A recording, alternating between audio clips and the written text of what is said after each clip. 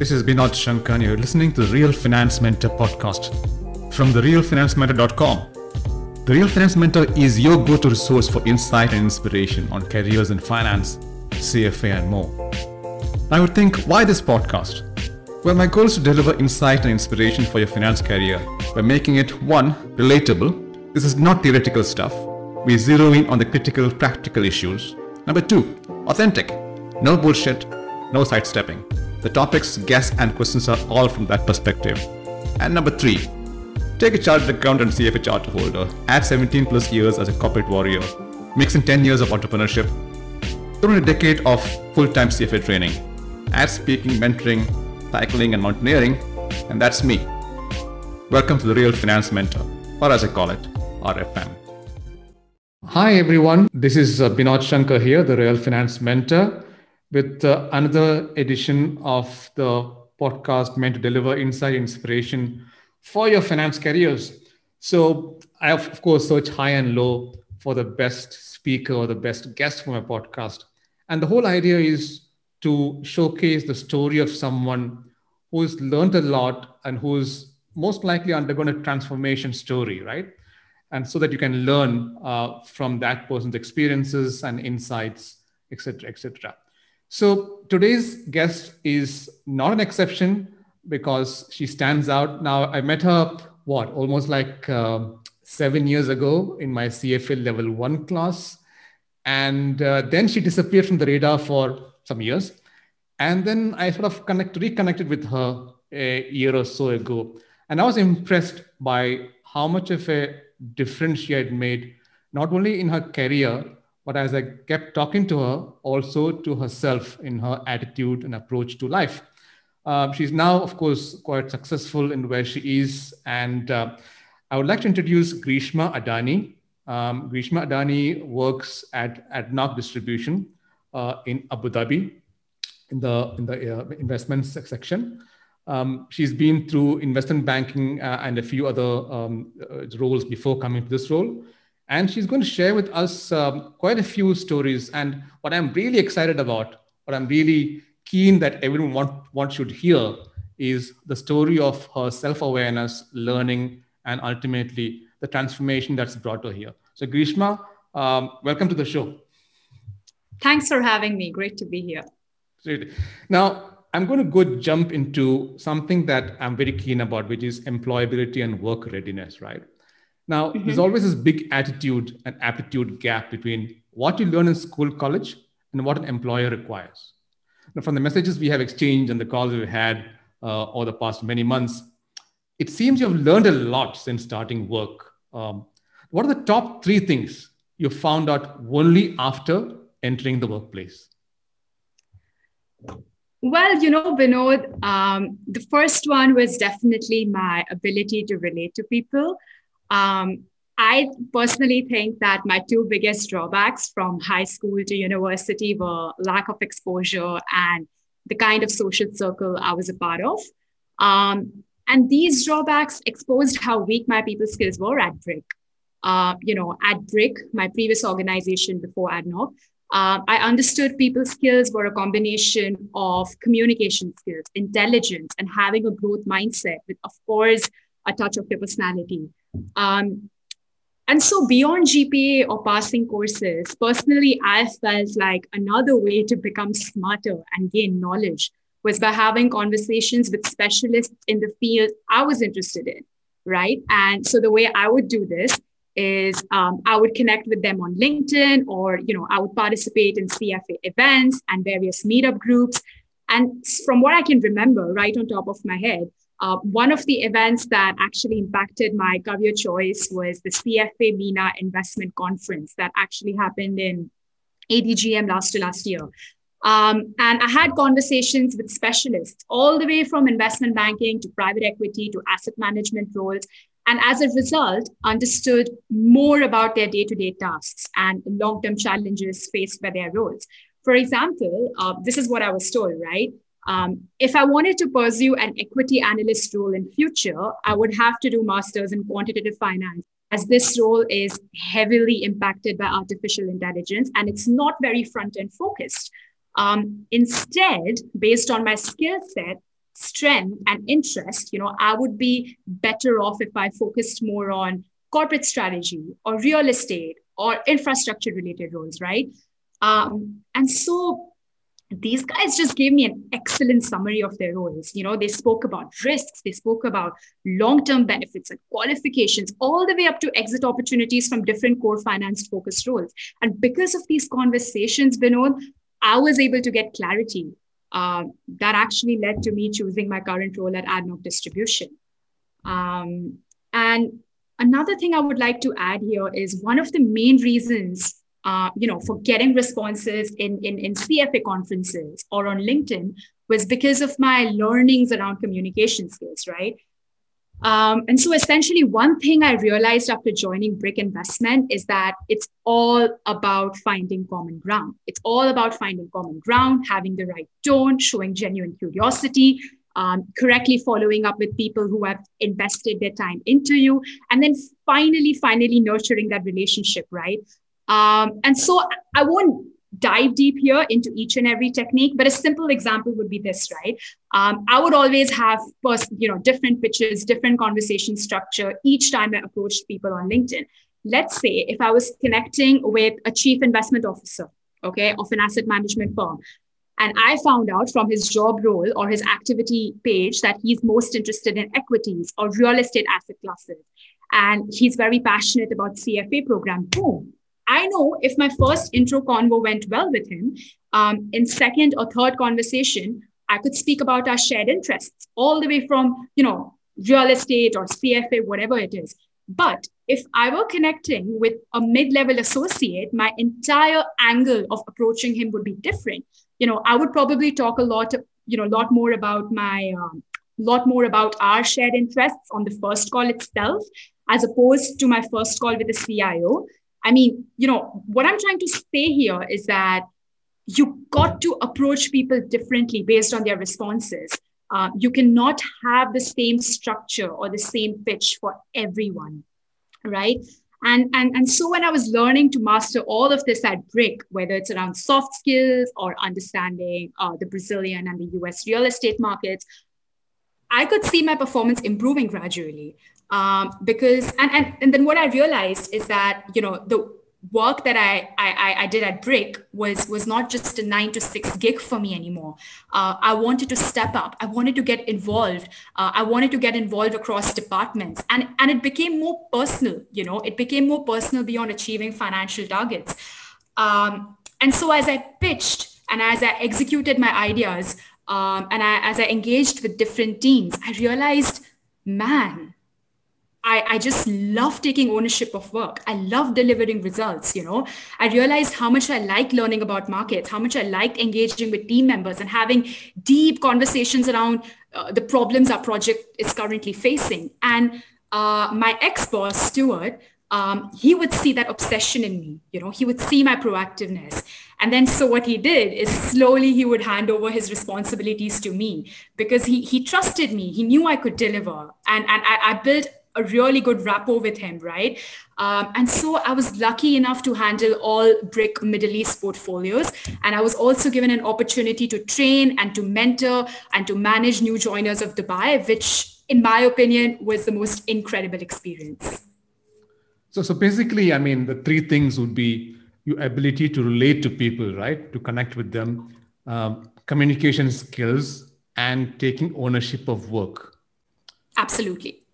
Right. So your first job was a boutique investment bank. And now that was your first taste of investment banking, management, leadership, etc., right? And from what you told me, you hated it. And you left within a few months, right? So this is a very interesting phase, or was a very interesting phase of your career and learning. And I've got 3 questions for you, and we can answer them one by one, right? First question was, what made you decide you wanted to get into investment banking? Because that's not exactly something that everyone aspires to. What exactly happened after you joined? And very importantly, how did the experience impact you in terms of how you saw yourself and future employees, etc.? Right. So finance seemed like the right choice back when I was in high school. But one of the major challenges I faced was that I felt like I lacked clarity. And that was partly because we had limited choices. And I think people that did their high school in Dubai could relate to this point, Back then, schools provided limited exposure in terms of areas of study and what we can learn. And all you have got is to make a choice. You have to choose between two streams. Either it's commerce or science. If you chose commerce, majority of your subjects were accounting and finance and marketing, out of which finance was definitely something that interested me. But it was not something that I was necessarily driven by. And that was because of A, lack of options at school, and B, lack of guidance and exposure. So let me take a step back here, right? To give you a bit of a background, since university, I was aware of the fact that I would be doing CFA and then hopefully break into investment banking. What I did not realize is how much impact would office culture and team I would work with have on my personal growth and personal career choices, right? Um, and trust me, Binod, I really, really disregarded this factor. Um, Now, one of the reasons why I believed investment banking would be a great start was because, I thought, fine, for entry level analyst roles, investment banking as a field would set a foundation in terms of modeling or presentation skills, and it would really prepare me for any type of roles in future, like in case if I decided to switch investment banking. So I thought, fine, I can start by strengthening my modeling and presentation skills, and this is and that's what I did, right? I finished my CFA level 1. I did some basic modeling courses, and finally I get a call from an investment banking boutique. So, what exactly happened? Um, Now, because I waited for this opportunity for so bloody long, after clearing all the rounds, the thought of having a job in investment banking, in DIFC, with a good paycheck made me take up the offer in a heartbeat, right? Without really bothering to understand the office dynamics, the team structure, the culture, etc. So, in my first week, I noticed that there was a massive gap in hierarchy within my department. I was directly reporting to my senior manager. There were no associates in the team, and there was no one I could closely work with and learn from. And when I actually took the initiative and reached out to other department managers to seek guidance, you won't believe this. Like, they would have conversations behind my back. And what that made me realize is the amount of gossiping and groupism there was in the firm, right? I was so confused, Vinod, with the kind of culture they were setting for new joiners and what they were doing. I was just really confused, and this is what happened, right? I mean, I wasn't receiving any daily guidance. I had limited interactions with my manager. No one seemed approachable, and it was simply not a healthy learning environment. In fact, I remember if I would ask questions, there were judgmental comments passed, right? Whatever work we would try and prepare by ourselves, instead of giving us constructive criticism, he would he would always question me, my senior manager, like, why was I doing CFA? And if I've really passed level 1, and there is no way I would be able to pass level 2 with the quality of work I was delivering. Uh, in fact, once he even looked at my deliverables and went like, "Are you drunk?" And at one point, I overheard him telling others how I was just a temporary option till they found someone else. I mean, I was so confused because while they were interviewing me, I was brutally honest. And I told them that I have no M&A experience, but I was very, very eager to learn, right? And Binod, shit hit the fan when over coffee, he said that like I should get married and leave for India and work there. He knew my dad was diagnosed with last stage cancer. So he thought the only way I could take care of financial responsibilities was if I married someone and then I moved to India. I mean, that day I didn't even think for a minute and decided to like, that's it. I just decided to submit my resignation letter that afternoon. Uh, and what I realized sticking to a job for the sake of brand, high salaries, is so not worth it if the culture and the team's mindset is so negative. Um, Everything after that experience for me was about prioritizing culture and people in any job I would look for. That's quite a scarring experience for anyone at any stage of their career. That must have had a significant impact on you. So, my second question would be, how did the experience impact you in terms of how you saw yourself and how you saw future employers? To be to be honest with you, Binod, I was mentally a mess. Um, I lost confidence in myself. I had deep anxiety issues. Getting over my depression when my ex employer messed me up, when I'm financially weak and I've lost a parent.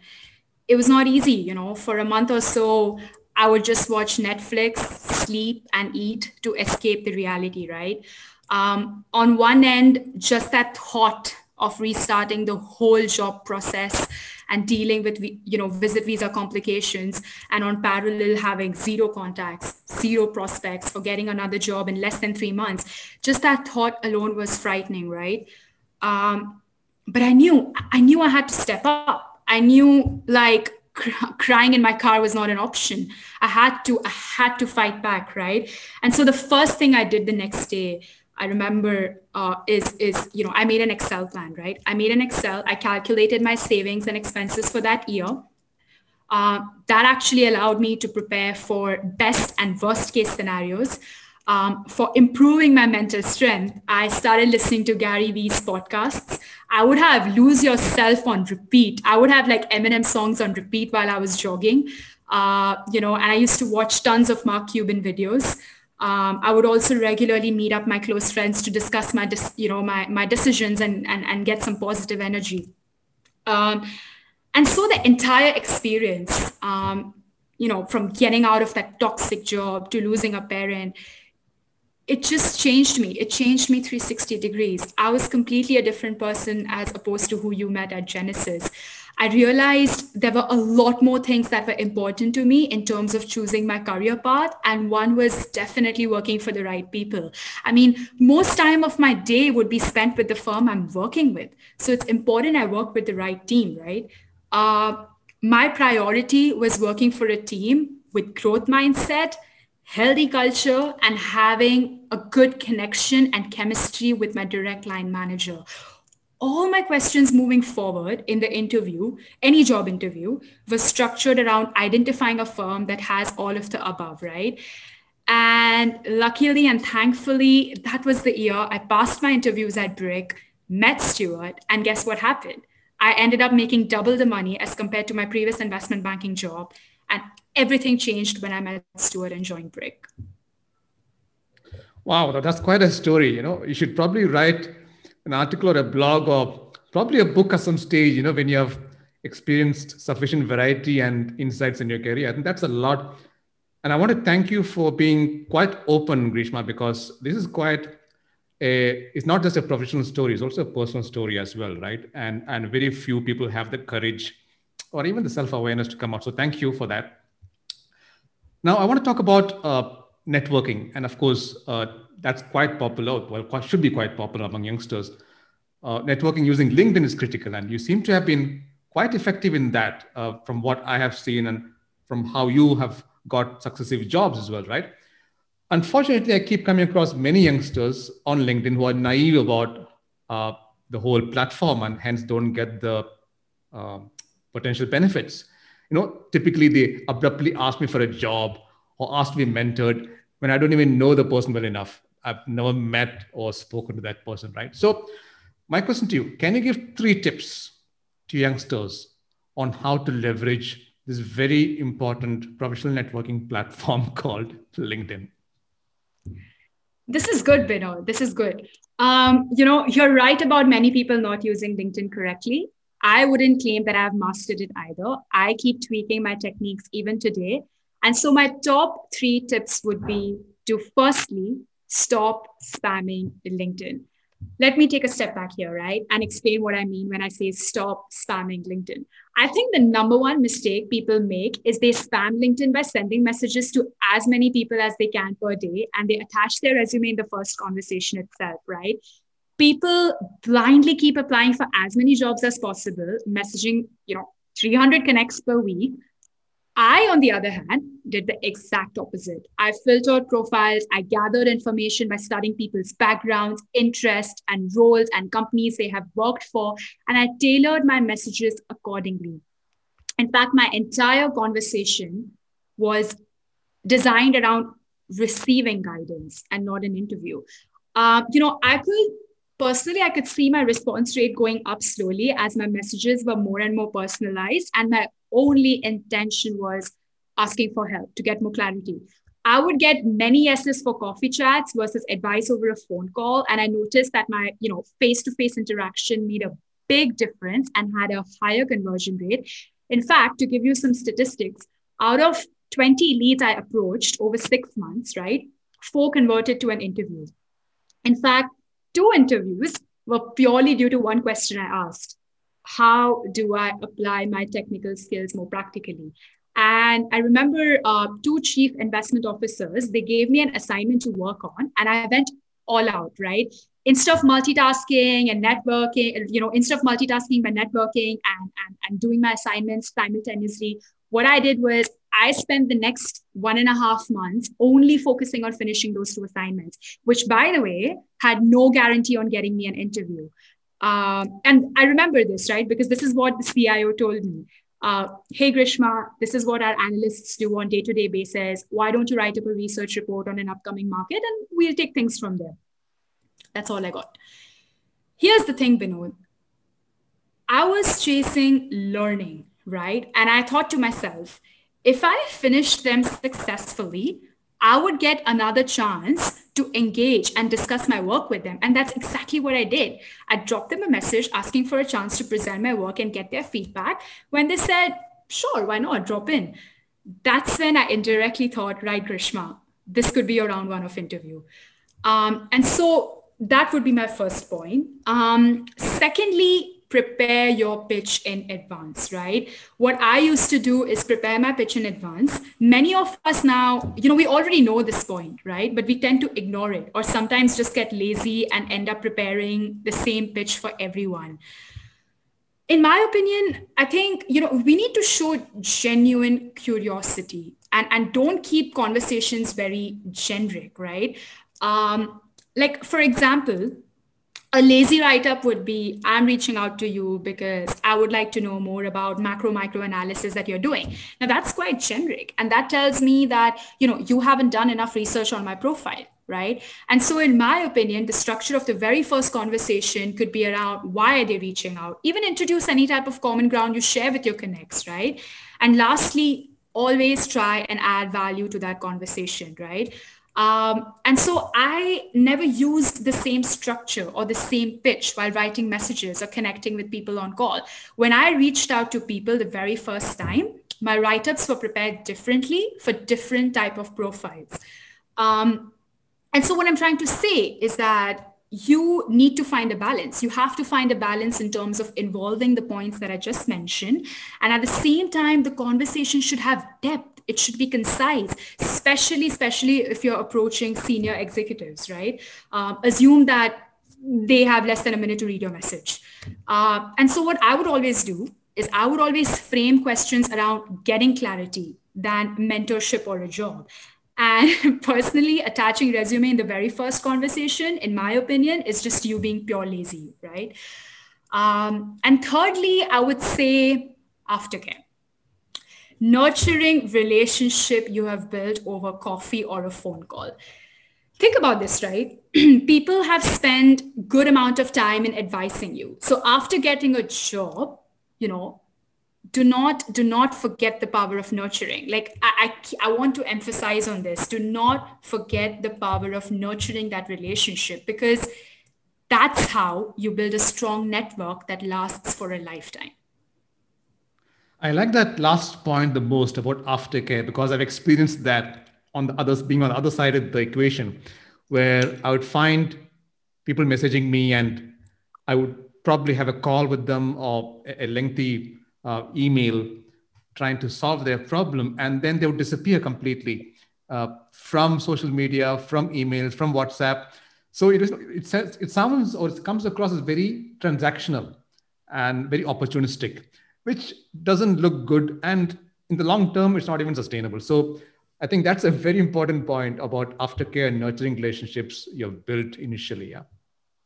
Now, moving on in your career, post your, how shall I say it, for lack of a better word, unpleasant experience at the investment banking firm, you joined Brick, right?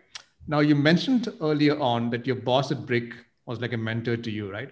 Now, mentorship is quite important. Many youngsters need mentors. So it'll be good to have some guidance on how they can get a mentor and retain a mentor. Now, can you expand and mention how you came to be a mentor, what exactly happened as part of the mentoring, and of course, most importantly, the effect of the mentoring? Right. So I'm going to feel very nostalgic as I answer this. The experience of my journey at Brick, it just changed me entirely from who I was when I first joined. Stuart's training had a compelling impact on my performance and who I was becoming. It was also his personality and mindset towards his team that made me work harder than I imagined and made our chemistry even stronger. And so he didn't just become my mentor from day one. Let me tell you that.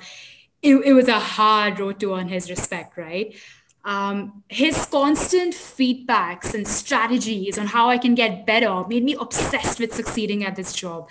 And what amazed me is how much time he would invest into every team member, right? That excited me, like whether it's one on one sessions or just training, like his dedication, his energy, his obsession to exceed targets were contagious to all of us. And you could tell that he's a hardcore executioner, right? Every deal or target that used to fall on Stuart's plate from the CEO would be delivered and closed. And so while I was learning from the best, the road was not smooth, of course. I would make mistakes. I had absolutely no experience in handling institutional investors and covering the US and Brazil real estate markets.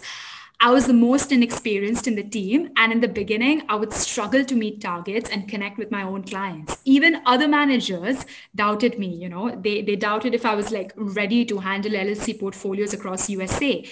But here's the thing, Vinod. I'm a fast learner. I would proactively propose solutions to Stuart on how can I improve myself. I wasn't scared to communicate. I wanted to openly discuss my weak spots and work on them. And every time anyone doubted me, Stuart would stand up for me. In fact, he had my back from the very first day. He saw how I was journaling his advice, how I was working on strategies proposed by him. He could tell. He could tell that, right, she wanted to get better at this job, right? And so by the end of year one, he saw my progress, and this is what he said, right? Like he told me that, Grishma, you've got serious potential, not to just get promoted, but have your own office in Europe.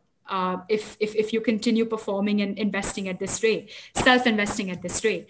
And so numbers don't lie, right? Like Stuart was a numbers guy. He would track each one of us quarter by quarter. He could conclude that, Grishma is aiming for consistency. I was always aiming for consistency in my performance more than, those one-offs. And year two of Brick Group, I completely smashed it, right? Like by the end of the year two, I was the first employee amongst 5 Brick global offices to win an outstanding performance award from the CEO. We just became an absolutely unbeatable team, right? I ended up being the best performer in Stuart's team for 3 years consistently. Those results pushed me to accelerate my career at Brick. I started taking charge of my tasks. I started delivering them proactively. I just learned so much about leadership skills, from the whole experience.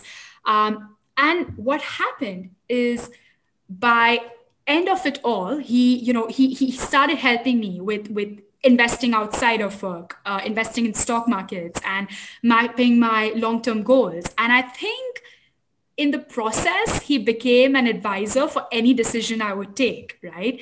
He started caring about my growth outside of work. Slowly, every phone call or one-on-one meetings were about my future, how I plan to grow myself financially, and it was less about the usual deliverables. I realized once I left Brick that every theory that Stuart has taught me is something that I still apply and will always use throughout my career. In fact, there was a transition in our relationship, right? From him being my boss to being my mentor, and now us being really good friends who are still in touch regularly after I left Brick. In fact, earlier today, I had a conversation with him about our podcast, and we looked back and realized what has happened, how much I've learned and grown as compared to who I was when I met him at 22 years of age. And so, I really mean it when I say Brick changed me. I mean, it really does take one man to take you off the street and just give you a chance and change everything. Right. Now, let's talk about the second learning that you mentioned about importance of sales. Now, why I bring this up, because I distinctly recall you as a super, super shy girl who never spoke up in my level 1 CFA class and would easily be obscure in the big crowd in the class, right? So that's a transformation that I've seen and I'm stunned. So tell me the three most effective things that you did that helped you transform from that shy student into a confident, articulate, and successful person who can not only do technical stuff, but also sell. Right. So my first job was at 16 when I was selling energy drinks in this mall called Ramsey Plaza in Dubai. And that's the first time I actually learned how to sell, and I was good at it. And so to many people, the word sales implies all the used, car salesman stereotype. And so when I got this opportunity at Brick, not many finance guys in my circle supported my decision of accepting this role. I was doing CFA. I should be an analyst with the bank. Many wondered, why would I take up a sales job, ruin my resume? But I knew spending time in direct sales role in an investment company will pay dividends forever, right? I would better my communication skills. I would better my selling skills. And all of that would happen at an early point in my career. Besides that, it was an investment role focused on sourcing capital from retail and institutional clients. So I knew it wasn't completely outside of the core finance role, and it still contributed to my CFA certification, right? And so my top three learnings would be around, firstly, the art of prospecting, right? Prospecting starts from the very first conversation you have with someone on LinkedIn. Either, if you're looking for a job or if it's with a lead that you're trying to sell. Something Brick has taught me was to stop trying to sell to the unsellable, right? Instead, go out and find people who are more willing to say a yes. This principle applies across networking, and even when, if you are trying to find a mentor at work. Don't invest your time and energy into everyone and try to turn a no into yes. It just saves so much time and mental energy. So that's definitely my first learning. Second, I would say tonality. Another underrated learning, right? I think in terms of the importance of tonality, let's talk about it. So tonality is an essential ingredient in any form of communication. And Jordan Belfort actually has covered this in great detail in his course called The Straight Line Persuasion. So at Brick, most of our leads were based outside of Middle East. So for us, mastering tonality in different situations was the key to connect with people who are literally sitting on the other side of the planet. And so from art of prospecting to building trust, using the right tone, these are all core subsets to be a good negotiator, to take control of the closing process. In fact, right now, Binod, it's more crucial than ever, right? To study the subject around tonality, importance of having depth in what you say, how you structure your thoughts. Because given the current COVID situation, all networking conversations are happening over the phone. And so I think what you say in the first 10 seconds and how you sound has a significant impact on the type of response you get from the caller. Thirdly, I would say negotiation skills. So my ability to, negotiate and closing deals by myself. I mean, I personally felt I became really good at it after my experience at Brick. I mean, this statement was all about understanding your prospect's perspective, being a good listener, being able to handle objections thrown at you by your client, right? And I wanted to actually share something that I learned from Stuart around this point. Now, one thing that Stuart would always talk about is learning to see from your prospect's point of view. Ask yourself, what do you think he thinks is the worst thing that could happen? What is that one thing that will stop him from making a decision? Ask these questions before you have a meeting. Structure your pitch beforehand. In the words of a very famous author of Seven Habits of Highly Effective People, what he says is, you seek first to understand, then be understood, right? Being a good listener and being patient with clients taught me the importance of structuring my thoughts once I have possessed all of the information. And when you actually develop this habit, what it does is it prevents you from saying things that might add absolutely no value on the call. And as a result, what happens is it builds that credibility, right? Because you care about understanding your client's point of view, so that when you say whatever you say next kind of holds more weight and it gets more attention. And I've actually seen this. I've seen this in I've seen this in Norman, my current boss, who is exceptionally good at communication. Whenever he speaks to several stakeholders, he always applies this method. Now let's move on again further in your career, right? You left your secure job with a great boss and mentor at Brick. And then what really surprised me was for about 6 months, all you did was sit at home and learn financial modeling, advanced Excel, valuation, and presentation. Now that was quite frankly a ballsy move, right? For anyone. I have 3 questions for you. First one, what triggered you to make the decision?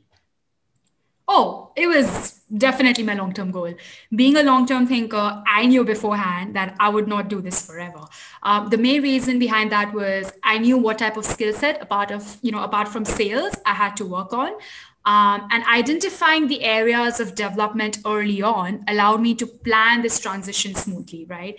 I was also doing my CFA. I was waiting for an opportunity to apply the curriculum more practically.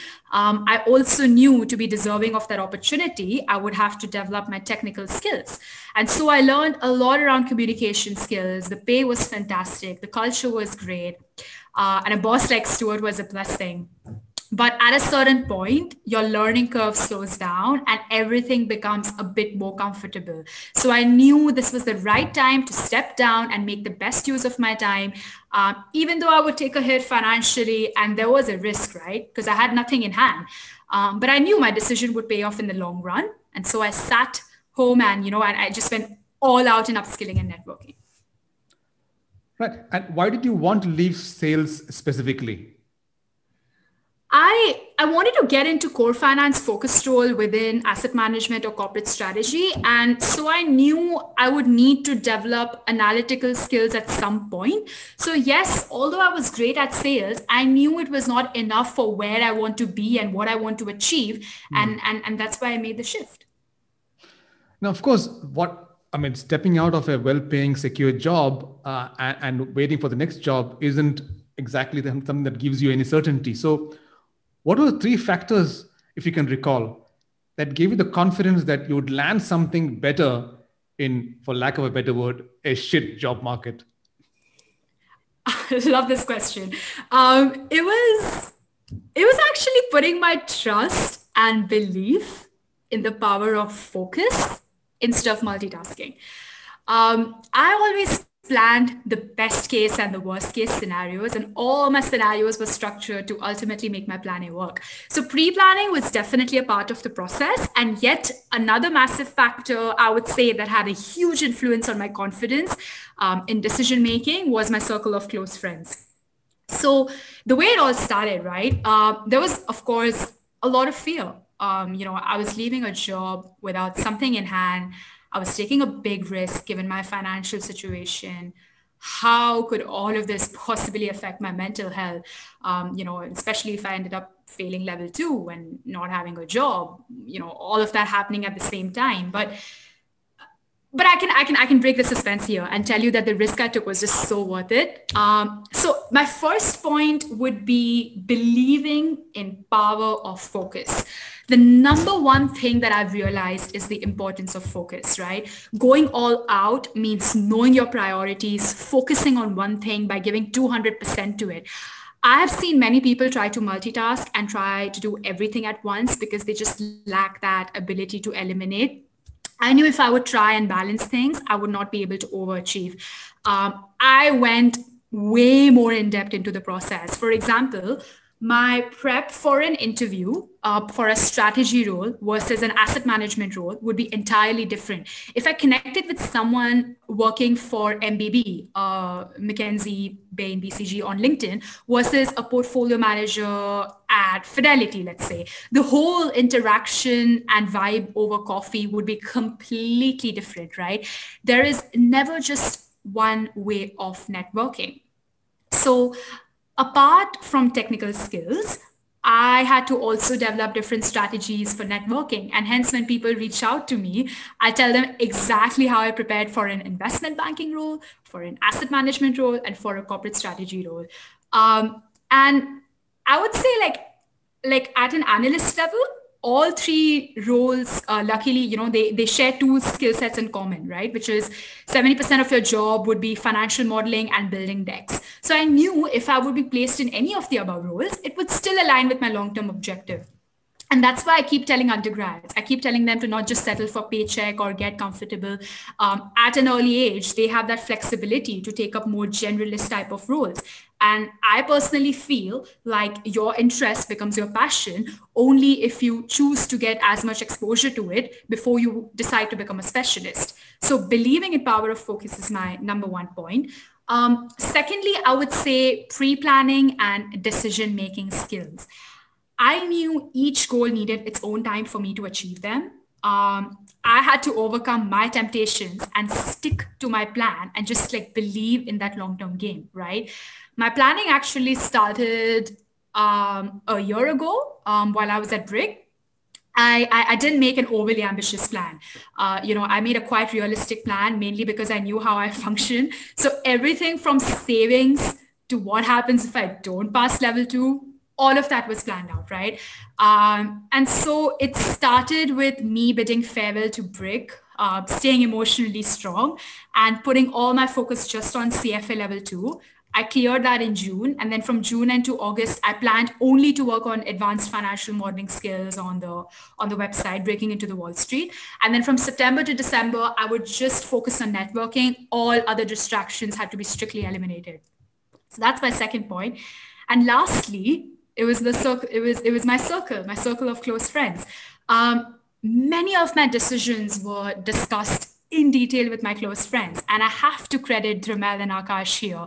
All three of us would primarily focus on the risk of every decision I made. Right? These guys would be able to de-risk even the riskiest outcome of my decision, which in itself instigated a lot more self-confidence in my decision-making skills. So, in a nutshell, what I'm trying to say here is that I was not making any income. I was on visit visa. And if I failed CFA level two, or even if one decision of mine failed, there were consequences. But this is why I talked previously about planning. Right? Like planning and decision making and surrounding yourself with right circle of friends. I was able to do that. And the taste of my outcome was sweeter than I expected. So, Grishma, you now work as an analyst for ADNOC Distribution, which is a listed retail arm of ADNOC, right? The massive oil company that generates Abu Dhabi's oil wealth. So, tell me how you got the job. How did you target the company and who all did you reach out to? I'm just fascinated. Right. So I relied on different avenues of networking. I had zero network for core finance roles when I left Brick. And I knew with minimal experience, I couldn't just rely on first degree LinkedIn connections, right? So my top two streams were CFA community and LinkedIn, but I exhausted every stream of networking. My main goal while I networked with any individual was to learn and gather knowledge. And at this point, after passing level two, more than getting a job, I was just really hungry to learn the practical side of what we study in level two, what we study in CFA, and how that was applied to roles I was interested in. So here's how I would sum it up, right? My whole networking experience was as if I was signing up for multiple electives in an MBA and meeting some brilliant professors. And that's exactly how I found out about how infrastructure roles work, how real estate companies work, how these roles are investing into growth projects, and how they had more long-term benefits for me from career perspective as compared to what I was initially looking for, right? And apart from that, I also knew building strong relationships with my network was the key. So what I did was I kept in touch with everyone, and I nurtured that relationships. And that's how I got AdNoc distribution. I was referred through word of mouth, and that's how I got the role. Let's talk about the personal side. I mean, you've touched upon that early during this interview, right? But I want to sort of dive deeper because your dad certainly passed away about 3 years ago, leaving you at the very young age of 24 as a sole breadwinner of the family with the responsibility of looking after your mother and sister. Now, how did you react to that responsibility? And very importantly, how did that change you as a person and as a professional? So it all happened all of a sudden, Vinod. And at that same time, I quit a really toxic job. So, with no job and a sudden tragedy, my loneliness just compounded. My confidence was shattered. At that time, I thought my road to CFA charters was definitely over, and there is no way I could study for long hours as I would quickly get distracted. So, there were just too many problems to solve. And so for me, the easy way out would be I could have just settled for any random job for the sake of resident status in Dubai and some salary. And, I could just watch TV shows day and night to escape, travel and chill with friends and just run away from reality. And that actually happened. That happened for a month. But I had to wake up. I had to wake up and realize that these lazy decisions would in fact hurt my resume, deviate my focus from my CFA journey, and overall just delay my long term goals. So I had to step up. I had to step up and not let my emotions and what other people thought I should do take control of my mind. And so instead of panicking and running away from pressure, I started yoga and meditation to get my focus back. I also knew this time more than ever, I have to surround myself with the right people. So I prioritized my search for a great culture, for a great team. And I knew, right? Like if I found the right job in terms of team and culture, everything will fall into place. Socially, what I did was I surrounded myself with right friends that did not promote play it safe kind of decision making. And so instead of multitasking and trying to solve each and every problem around legal and financial issues, I instead just focused on one single thing. And that was networking to find the right team, right? I knew what my mind needed. And that's what happened. I met Stuart. I started my journey with Brick. And post break, I was just really, really happy with the office environment, the training, and the support I got. I mean, the entire journey made me stronger, smarter, and more optimistic, right? So once I was settled into the job, then slowly I started taking care of all my personal outstanding problems. And believe me, Binod, when I say this, there was never a moment where I felt negative, distracted, anxious, wrong, nervous. Like the self confidence was just oozing out of me because all my decisions were turning out to be right.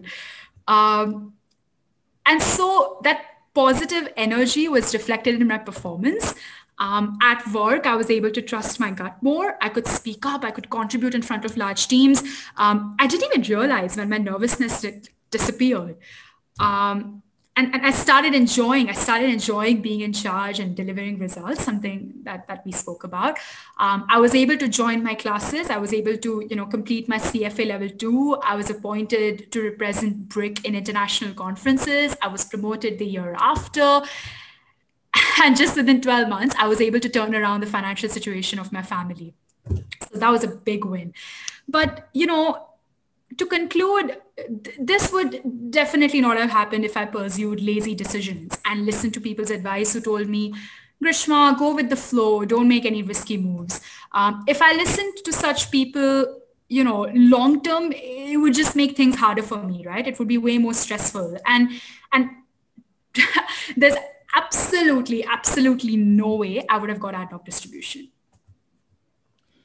Grishma, if a youngster who is still in college or freshly graduated, or even in the initial stages of their career, wanted to know how to progress and asked you for advice, what would be the top 3 career tips that you would give?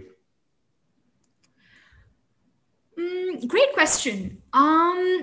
So my first point that I'm going to talk about, that had an indirect impact on my career, right? So I would start with surrounding yourself with right circle of people. Okay, this is important. Who you spend time with the most has a strong indirect influence on who you become as a person. Don't fall into fake social media trap to get external validation. Don't be scared to cut off and eliminate because of massive groupism issue here, Binod. People, what they try to do is they try to change themselves to fit in. And then what happens is they develop insecurities and they're just worried about what people think of them. And that leads to several mental blocks. It leads to self-awareness issues. It leads to low, you have low self-esteem and anxiety issues. The reason I'm emphasizing on this is because I was once upon a time a victim of this. And honestly, Binod, I have seen many intelligent friends of mine lose focus because they were unable to cut off and move on. On the other hand, I saw a change in my personality as I surrounded myself with right people who I share common interests with. In fact, I got really lucky, right? Because all of them had way more life skills and career exposure than me. I would call them my dynamic circle of advisors. These guys have throughout my career inspired me to take up different possibilities and different risks, all the way from leaving a well-paid investment banking role to joining a pure sales role at BRIC Investments and then leaving BRIC and then going all out on networking and upskilling. My decision and my decision making and my planning skills over time have actually got better as a result of surrounding myself with right people. So the first one is definitely surround yourself with the right circle of friends. Secondly, I would say network early and seek out for education beyond classrooms. So what I mean by this is I wasted a lot of time in university trying to fit in, made incorrect choices, got really lazy, and as a result, just became a follower. I would opt for courses because everyone was doing it. And boy, did I waste a lot of time and money. Whenever any undergrad tells me, I'm doing CFA, ACCA, MBA because everyone in my circle is doing it and that's what the market wants, I would tell him to stop because he's making a big mistake. Solution? Network early. Reach out to analysts, reach out to managers, reach out to your seniors to understand and learn more about their roles before deciding if you want to do an MBA or CFA, whatever it is, right? Many undergrads start networking when the time comes, and then they think that they've developed a passion in investment banking because they liked few finance subjects in university. I personally believe you cannot be passionate about something unless you have had practical exposure to it, right? So my advice would be do early internships, even if it's for free, right? Do early internships in as many core finance roles as possible to get that clarity. Participate in seminars and conferences and competitions. That's the easiest way to meet professionals and seek guidance. Um, I would also strongly recommend young finance undergrads to subscribe to Wall Street Oasis. It's a one stop shop resource for finance. And believe me when I say it, clarity is everything, right? So there are just so many sources out there. Use LinkedIn, Wall Street Oasis, Mergers and Acquisitions, CFA community. Use all these sources to figure out the step one for breaking into any finance role. And then lastly, and most importantly, I would say build a long-term goal. What I mean is don't get comfortable with your paycheck and job. Trust me when I say this, anyone can be easily replaced, right? A sudden situation like COVID can take away everything from you in one single second. I know everyone says this, but it's just so important to digest what I'm saying. Keep self-investing, build your network correctly, don't get distracted. What I always do is I write down my daily goals. I try to focus more on the process based on what I aspire to become. I do know it's a tough road ahead. And that's exactly why I don't focus on the outcome. So instead of procrastinating, I try and learn from my mistakes. I celebrate my small wins. I just reflect how much have I achieved. And I always have a backup plan. I always have a plan B to make my plan A work. And so honestly, Binod, progress in any form excites me. And that's how I define success. To me, success is progress in any form. So surround yourself with the right circle of people, network early and seek out education beyond the classroom. And tip number 3, lastly, build a long-term goal. Very important tips. I think this has been a long time coming. We have gone over the script of this podcast probably about 8 or 9 times over the last 3-4 months. But I'm glad it's come to this. I'm glad we had that journey. I'm glad we reconnected actually after a long while, and that you reached out to me in the between.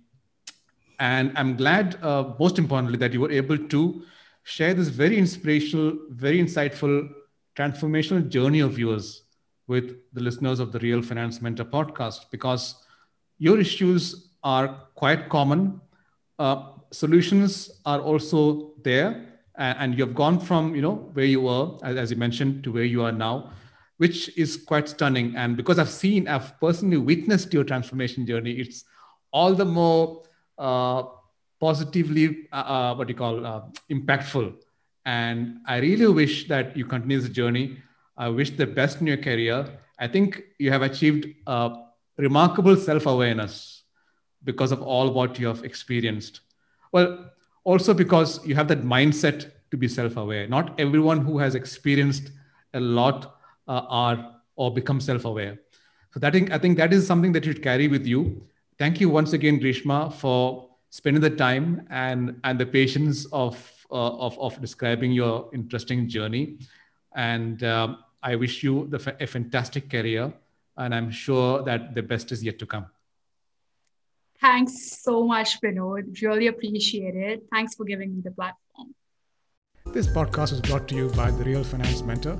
Thank you so much for listening, and I really hope you found it insightful and inspirational.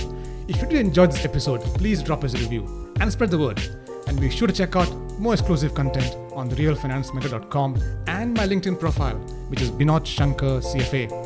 Let's keep in touch. Just add your name to the mailing list on therealfinancementer.com, and we'll tell you about new episodes, plus book reviews, upcoming events, and blogs. Till the next time, onwards and upwards.